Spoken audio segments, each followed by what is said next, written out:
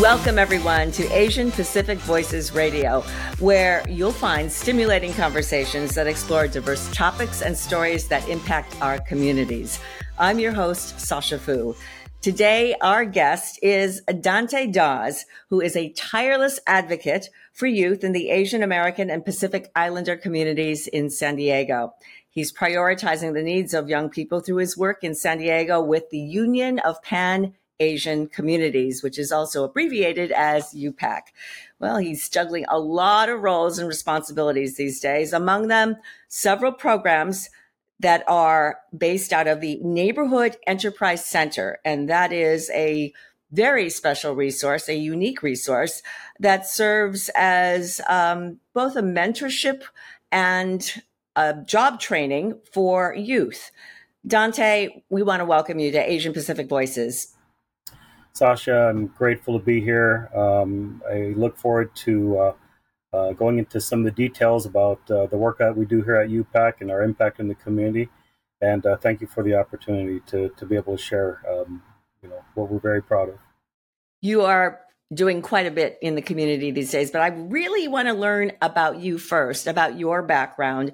What is your ethnic heritage and where did you grow up? So I'm Filipino, and I was born and raised in National City, Chula Vista, and Bonita parts of San Diego, born and raised. And you went through school, and what happened after that? As a teenager, what were your dreams or aspirations? Well, as a teenager, I didn't have any real aspirations at that time. I just wanted to kind of navigate through high school and maybe figure it out. I was that kid that didn't really have a lot of direction or much to kind of progress to. Interestingly, though, I needed to get a job, and at 17 years old, I don't know how I should get into this because I wanted to be a little careful about it. I was in some trouble a little bit. I mean, so I don't want to turn this into a story like I'm just some hard, troublemaker, because that's not true. But I was in a little trouble for a little bit of fighting.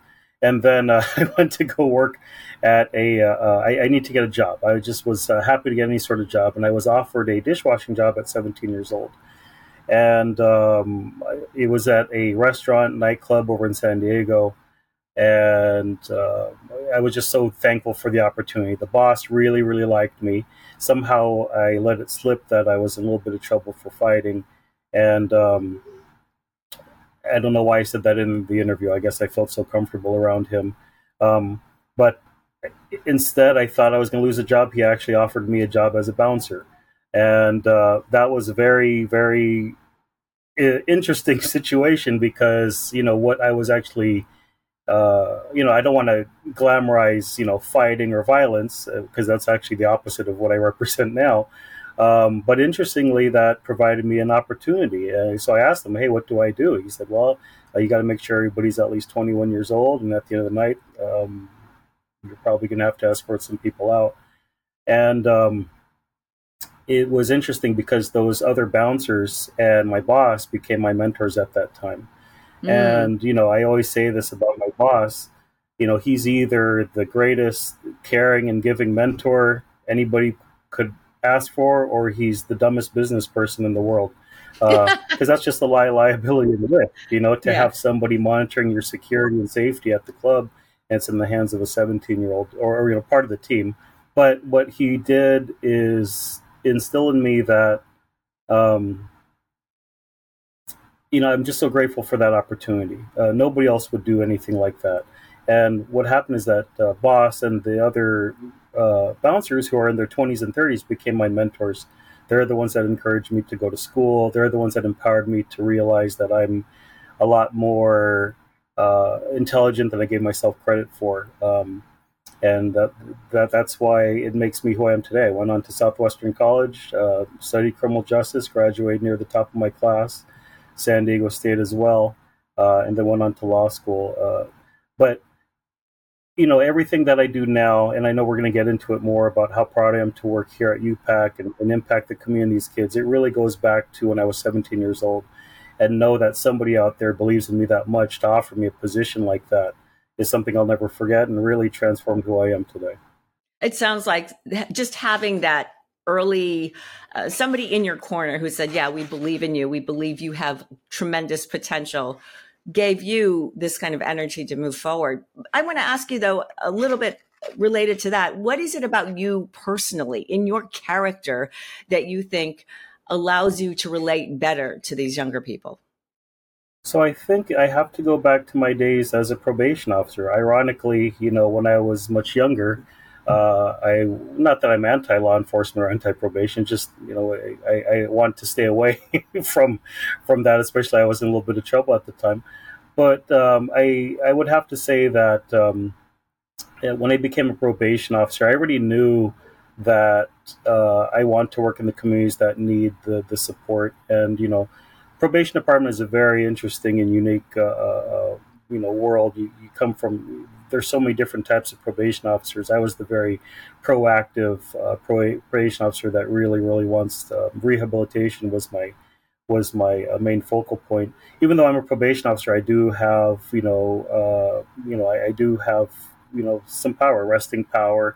I have to enforce accountability. However, you have to do that with a balanced approach, and that's what I did.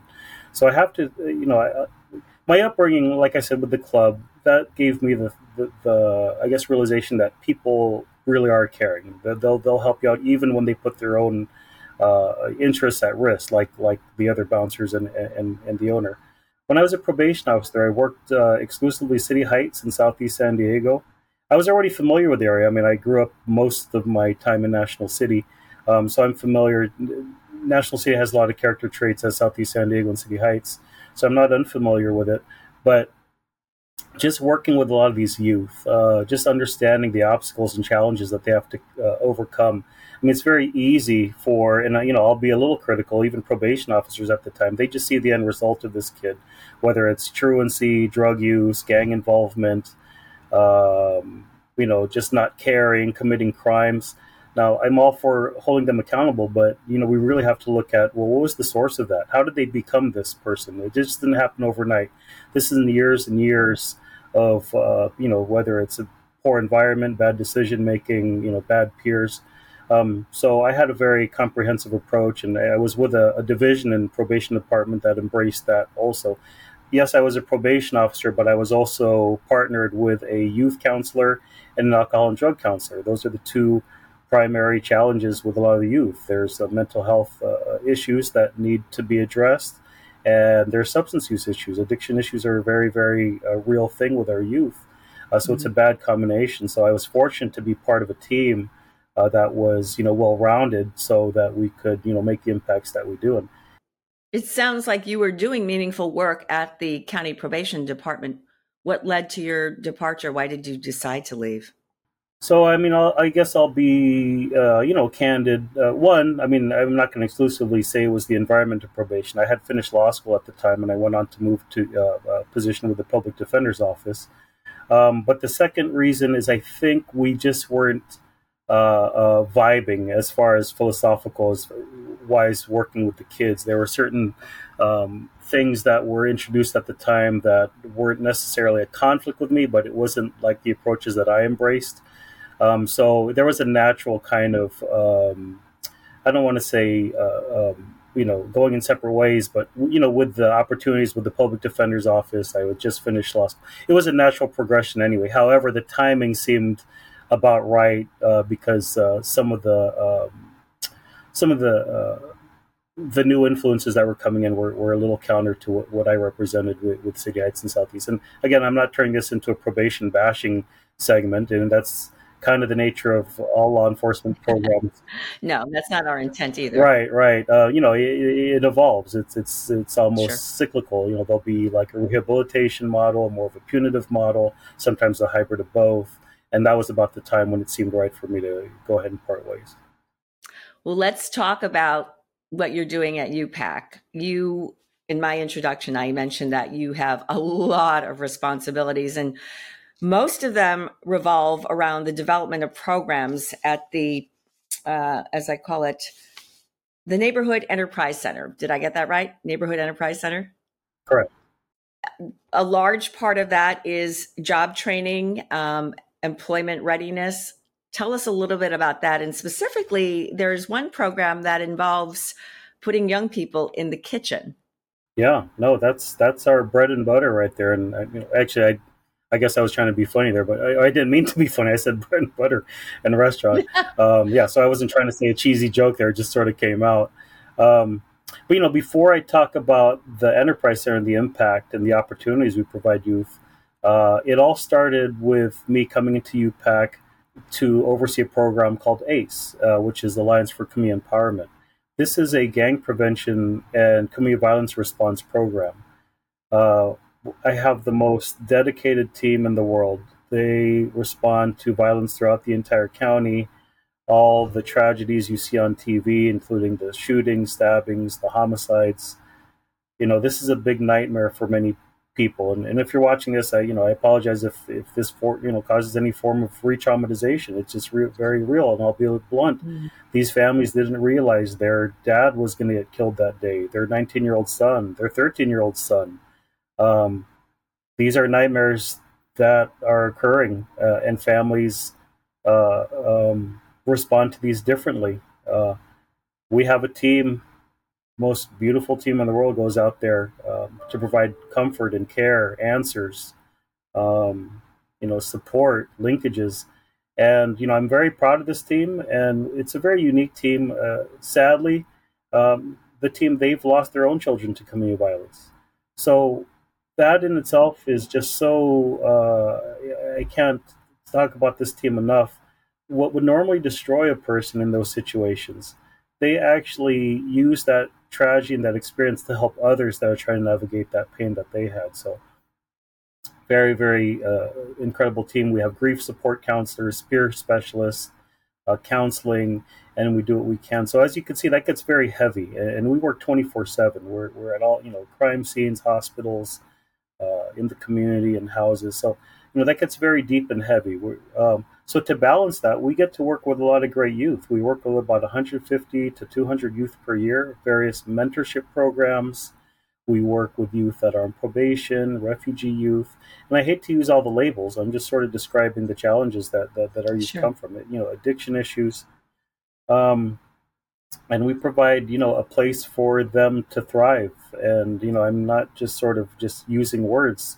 We create spaces that they feel welcome at, comforted, safe, a place where to eat. I mean, it's just really sad. Some of these kids, they have no place to get food because the families are having trouble. So they come to group for food. But really, they just come for the guidance. And, we're non-judgmental. I have a team of mentors and other youth staff that come from lived experience. A lot of our staff are former gang members, come from the neighborhoods that our youth come from. And I'm not saying that it's not absolutely necessary to have those experiences, backgrounds, but it really helps break down some of the barriers that we had, that some of the youth have with trust and being able to confide in somebody. The fact that we come from similar backgrounds, it really kind of helps us relate to the kids much quicker. So I'll fast forward to the Enterprise Center. Oh, I'm sorry.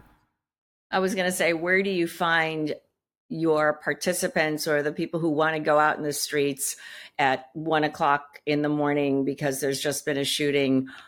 Are they folks, you say some of them have been touched by tragedies themselves in their own families, but do you find most of the people are coming forward and saying we want to get involved, or do you have to sort of solicit their participation? So a combination of both. Now, fortunately, we are a program that is funded by the county. It's a community violence response team, and it's comprised by people that just have the biggest hearts. They want to help, and like you mentioned, and like I said earlier, they unfortunately have lost their own children to community violence or loved ones. So, the fact that fuels them to help others is pretty remarkable. But there's community partners. It's not just us alone. There's many partners out there. It started with like an organization called Compassion Project. Then it's evolved to other programs. There's, CAST is a very well-known entity that support or that tends to community violence, run by Bishop Bowser and other pastors. There's many community leaders out there. When we see these tragedies happen, it's one thing to complain or try to make things happen that addresses it, but you just got to go out there and provide this comfort and care. So it's a whole network of people, and we're very fortunate to have from a program. But the ACE program, we were all doing this work even before this program came out. So a lot of our staff, they have their own foundations and nonprofits. This is, UPAC and ACE really gave us a vehicle to come together, to really kind of maximize our power and our commitment to our community together under UPAC. So I don't know if I answered your question. It's just it's people with the biggest hearts that are very genuine.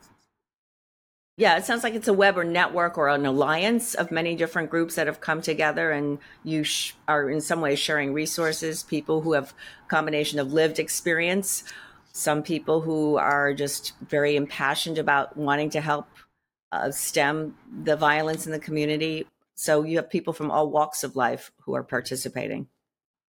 Yeah, yeah, yeah. It's an incredible team. So from the basis of NEC, we're working with all these youth, and we do everything we can, whether it's improving your decision making, valuing school, self esteem, community esteem. Obviously there's addiction issues, gang prevention. But one of the things that was lacking was employment. I mean, that is a critical piece. When I was a probation officer, if I have a youth, and I worked with about 3,000 youth in my time with probation. If I worked with a youth for more than 6 months, they're going to leave with two things. One, they're going to have a resume. And one of the things is, a lot of youth say, well, I've never had a formal job. That doesn't mean you can't complete a resume. You can complete a resume even with volunteer work or work you do at the house. The second thing is each one of these kids is going to learn how to make a meal for their family. So I think this, and now I'm touching into some of the things that maybe didn't resonate well with probation. I used to take my kids to the grocery store and we used to shop because I would teach them how to maximize, their money to get, good value food and nutritious food. And we go to the house and cook it. And that was a great experience. One, not only did it help my relationship with the youth. But I'm teaching them some, obviously how to cook, but then how to budget properly. And what would happen a lot of times is the family members, unfortunately, a lot of my youth did not have the strongest relationship with their guardians and parents. But when we're cooking in the kitchen, very, very frequently parents would join us. And then we're all kind of engaging in the kitchen. Yeah.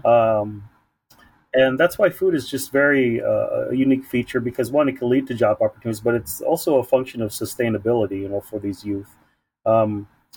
But I used to do all kinds of stuff like that, and it didn't always sit well with probation during that time. Now probation, now I think they embrace those sorts of things. So maybe I was just ahead of my time, maybe.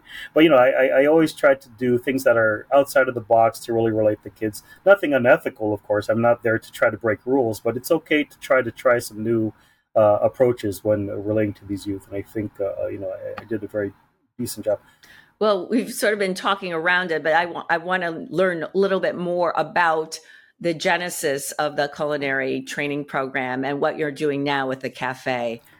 Right. So, like I said, nobody was hiring our youth, and they were putting genuine efforts. I mean, I've worked with many youth. I know when a kid is saying you're trying to get a job versus doing, and these kids were grinding it out, trying to get the job, and they wouldn't even get an interview. So it's very disappointing, very frustrating for these youth. So UPAC said, you know what, let's just be part of the solution. Yes, we will continue to do what we can to, improve employment, but let's be part of the solution. Let's provide a place where they could get training and employment. And that's how we came to the Neighborhood Enterprise Center. So Neighborhood Enterprise Center was a combination of two programs. It's the youth that we wanted to provide culinary training and print shop training, and that was combined with another program we had called Noble Works. And I was a manager at that time, and I helped adults with serious mental illness open up their own business. So we merged those two programs to really get the momentum to open up the Enterprise Center, which is what it is today. And the Enterprise Center is a 4,500 square foot facility. We have a cafe We have a catering company. We have a graphic design and print shop, and it's right in 52nd and University over in City Heights. And we've trained roughly about 200 to 250 youth so far. We currently employ about 40 youth, and we're looking to do more. So, I mean, I make no secrets out there. If you like what we have going on, then you're going to come in and get our food. It's a pretty simple formula. If you come in and like what we have, purchase our product. That's how we continue to hire kids. That's how we continue to pay them so they could take care of their families. The other reason we opened up the center is City Heights, and this is now I stem back to my time as a probation officer. It was always really disappointing how City Heights community in Southeast San Diego is portrayed only with negative, I guess, character traits. High school dropouts, gangs, drug use, property crime. I'm not going to sit here and say that doesn't happen, but that happens in every neighborhood. But that is not what these neighborhoods are about. These neighborhoods are family oriented, very resilient, hardworking, ethical. And then again, kind of like with the job thing, when nobody's giving our kids jobs, let's open up a place. Same thing with kind of the outlook with our communities. Instead of complain about it, well, how can we change some of that imagery? So we focus on the diversity of City Heights. It's very diverse. I would say it's the most diverse region in all of California if you look at the square mileage. I know LA has pockets of ethnic neighborhoods, but they're very isolated and just for those particular populations. San Diego, you have probably 30, 40 different ethnicities within a 2-mile square radius of one another. So on our menu, we reflect our community. We have Somali food, Vietnamese, Cambodian, Syrian, Mexican, Filipino, Lao. I'm sure I'm missing some more stuff. Korean, Nepali. And this is beautiful. It represents our immediate community. And this is not Food Network TV. I know people have heard me say this before. It's not culinary school. We learn directly from our community members. What better way to honor our community and the diversity through food than to honor the traditional recipes, traditional flavor profiles, and that's what we do. And it's really an honor for me and our Chef Eddie, to go into the homes or for them to come here and teach us these dishes. It's really heartwarming. I remember learning how to make traditional kippe from a Syrian mother. And Eddie and I went into her kitchen, and here she is making traditional kippe for us, and we were literally in tears. She comes from a tragic background. I don't necessarily want to put all of her information out there, but I think we're all familiar with the tragedy in Syria, and unfortunately, she has a traumatic past.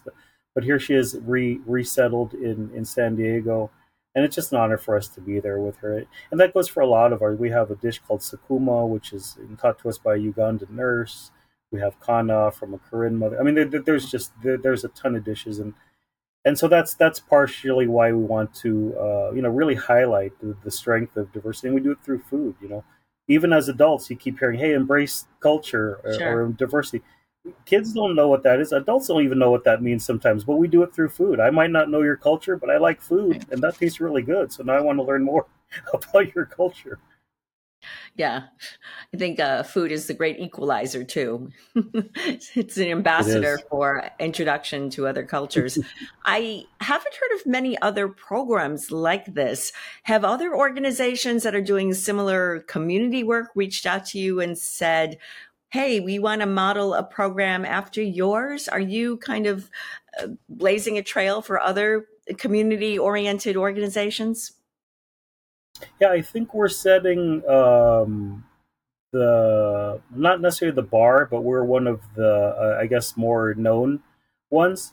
But we came at a time. I mean, it's not the most. It's not the newest idea. There are other organizations that have similar backgrounds. I know, like U East is one. The IRC has a program. A lot of people are familiar with Kitchens for Good, which I believe their focal point is more the reentry population. So there's all kinds of different types of programs similar to ours, and it's in no way am I saying it's a competition, because it's not. There's so many people out there that need programs like the ones I just mentioned in ours. We're definitely proud to be, one of the more reputable ones that are out there. And when I say more reputable, it doesn't mean that there's irreputable ones. I just mean that we're one of the ones that people think of when it comes to this sort of social enterprise program. And I just thank UPAC and the board for taking this risk. I mean, as a nonprofit organization, you're generally risk averse when it comes to finances because you need to make sure that your finances are strong. And we're trying to open up a business, and we all know business, especially the food industry, likelihood of success is very low. But UPAC embraces that idea, like, well, our community needs this help. So even though yes, there are some risks, it's a risk that we're willing to take because of the impact that's going to have, and that's exactly what we're carrying out. I have a question about the youth who are working either in the cafe or catering end of it, or as you mentioned, this print shop, which I'd like to learn more about. Are they actually being paid a wage for their labor? Oh yeah, yeah. That's the whole idea behind this whole program. Is we want to make sure that these youth have jobs. Our youth are and their families are suffering. So the youth, any youth that wants to try to earn and support their family, it's we're going to try to make that happen. So we do have some paid apprenticeships, but we could only sustain the growth through our revenue. So that's why I always tell people, if you like this place, then come get food over here. That's the only way we're going to continue to grow. Now, we do have some internal programs because the other function of Enterprise Center is to be a valuable and culturally competent center that the community could rely on. So we do have programs. We have like CalFresh enrollment. We do PEBT. We do like some promotion for SDG&E. We have a small business program to help small business. We have our food distribution program. So all these different programs we have, in addition to just the cafe, catering, print shop, is designed to empower our community. And the beautiful thing, and the reason I started the whole story about when I got offered this job at 17 years old, um, is all of our programs I just named, it's run by youth themselves. I'm sitting at the desk of where we do our accounting, and she's just, I think she's still 17 years old, and she's in high school. She does all of our payables and receivables, and we have some very high volume invoices that we're dealing with. Our micro business program that I was telling you about, that's run by a 20-year-old successfully. Our food distribution program, which is about 8,000 pounds of food per week, when we started during COVID, that was run by a couple 19-year-olds. And, it's not like I'm just saying that there's youth and then secretly me, the old guy, is running it and pulling all the strings. No, I got other things to do. These youth are Yes. very much in control, taking Uh-huh. full lead positions with these successful programs, and they're executing it amazingly. They're getting paid and they're getting practical experience and real work skills, real skills that they can use in the job market. So when they go out and apply for Mhm. a job down the line, the prospective employer may turn around and say, well, do you actually have any experience in this? And they can say, well, as a matter of fact, I do. Can Right, you tell right. us? No, and that's what we. Oh, I'm sorry. Go ahead. I was going to say, Dante, do you have any success stories about some young person you worked with who started out at the Enterprise Center, maybe working in the cafe or the print shop, and they have just, soared? They have just soared. Yeah, we have many. I'll start off first of all. Her name is Peaceful Land. She's all of our boss here. And when I say that, she really is all of our boss because we have a lot of functions here. I talked about our community violence program. I Mhm. talked about our mentorship program. We have handfuls of community programs. We have our vibrant cafe and print shop and catering company. Peaceful is the only one out of all of us that knows how to do every single one. Oh, and then the accounting, the admin side of, I don't know the admin side or the accounting side. Uh, uh, she does, but she's the one that exclusively knows everything. So she is one. Our goal when working with the youth, and she's a Korean youth, was to graduate them from high school. She's our first college grad, and she graduated from Point Loma Nazarene last year, and now she's in charge of pretty much the entire department with us.